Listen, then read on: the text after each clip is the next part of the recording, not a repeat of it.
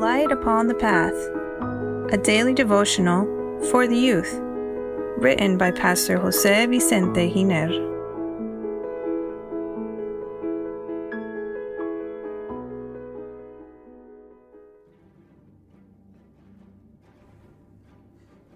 April 14, God's International People. Dear youth, I once spoke with a pastor belonging to a church that had a pastoral corps of chaplains helping Christian soldiers who were engaged in armed conflict. He defended them, arguing that the people of God of the Old Testament were engaged in war. When it was my turn to speak, I presented the following argument before him. You believe the Old Testament was the time of the Old Covenant that disappeared when Jesus died on the cross, and that we are no longer under the law, but under grace. However, you cling on to the fact that Israel participated in war to justify the military interventions of the soldiers in your church. There are other religions that justified polygamy because patriarchs like Jacob and others did it. In the new dispensation, our new covenant, we notice that no disciple joined the military. Jesus spoke with a Roman soldier and commended him for his faith. I say to you, I have not found such great faith, not even in Israel. Luke chapter 7 verse 9. But there isn't any proof that he encouraged him to continue serving in the army, which wouldn't fit with the teachings of the Master. No one can imagine Jesus dressed as a soldier or shooting a weapon to take a human life. In the Old Testament, Israel was the people of God. The other nations that were spread out over the earth were pagan.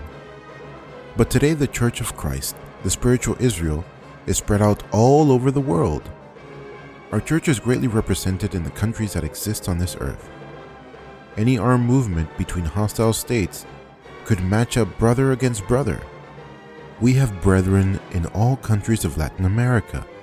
What would happen if a war broke out that would match up any of them, as it has happened in the past? Would Christians from an army have to kill their brethren from another army?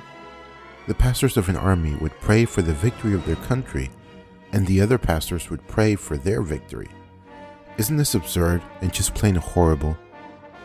God can't listen to these prayers that pit brethren against brethren of the faith. This is contrary to the spirit of the gospel. Furthermore, in times of war, soldiers that perform an act of heroism, among which is killing the enemy, receive medals and distinctions, while if they kill someone in times of peace, they are sent to prison. Does this make sense? No, it does not. The people of God of our time do not drop bombs, nor shoot rifles to kill their neighbor, whatever their nationality. They do offer the message of salvation and eternal life. The message is to be preached worldwide, so Jesus can return. These were more or less my words. I hope that man meditated upon them.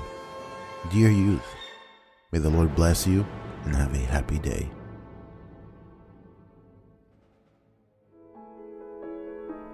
Please share this message that it may be a blessing to others as well.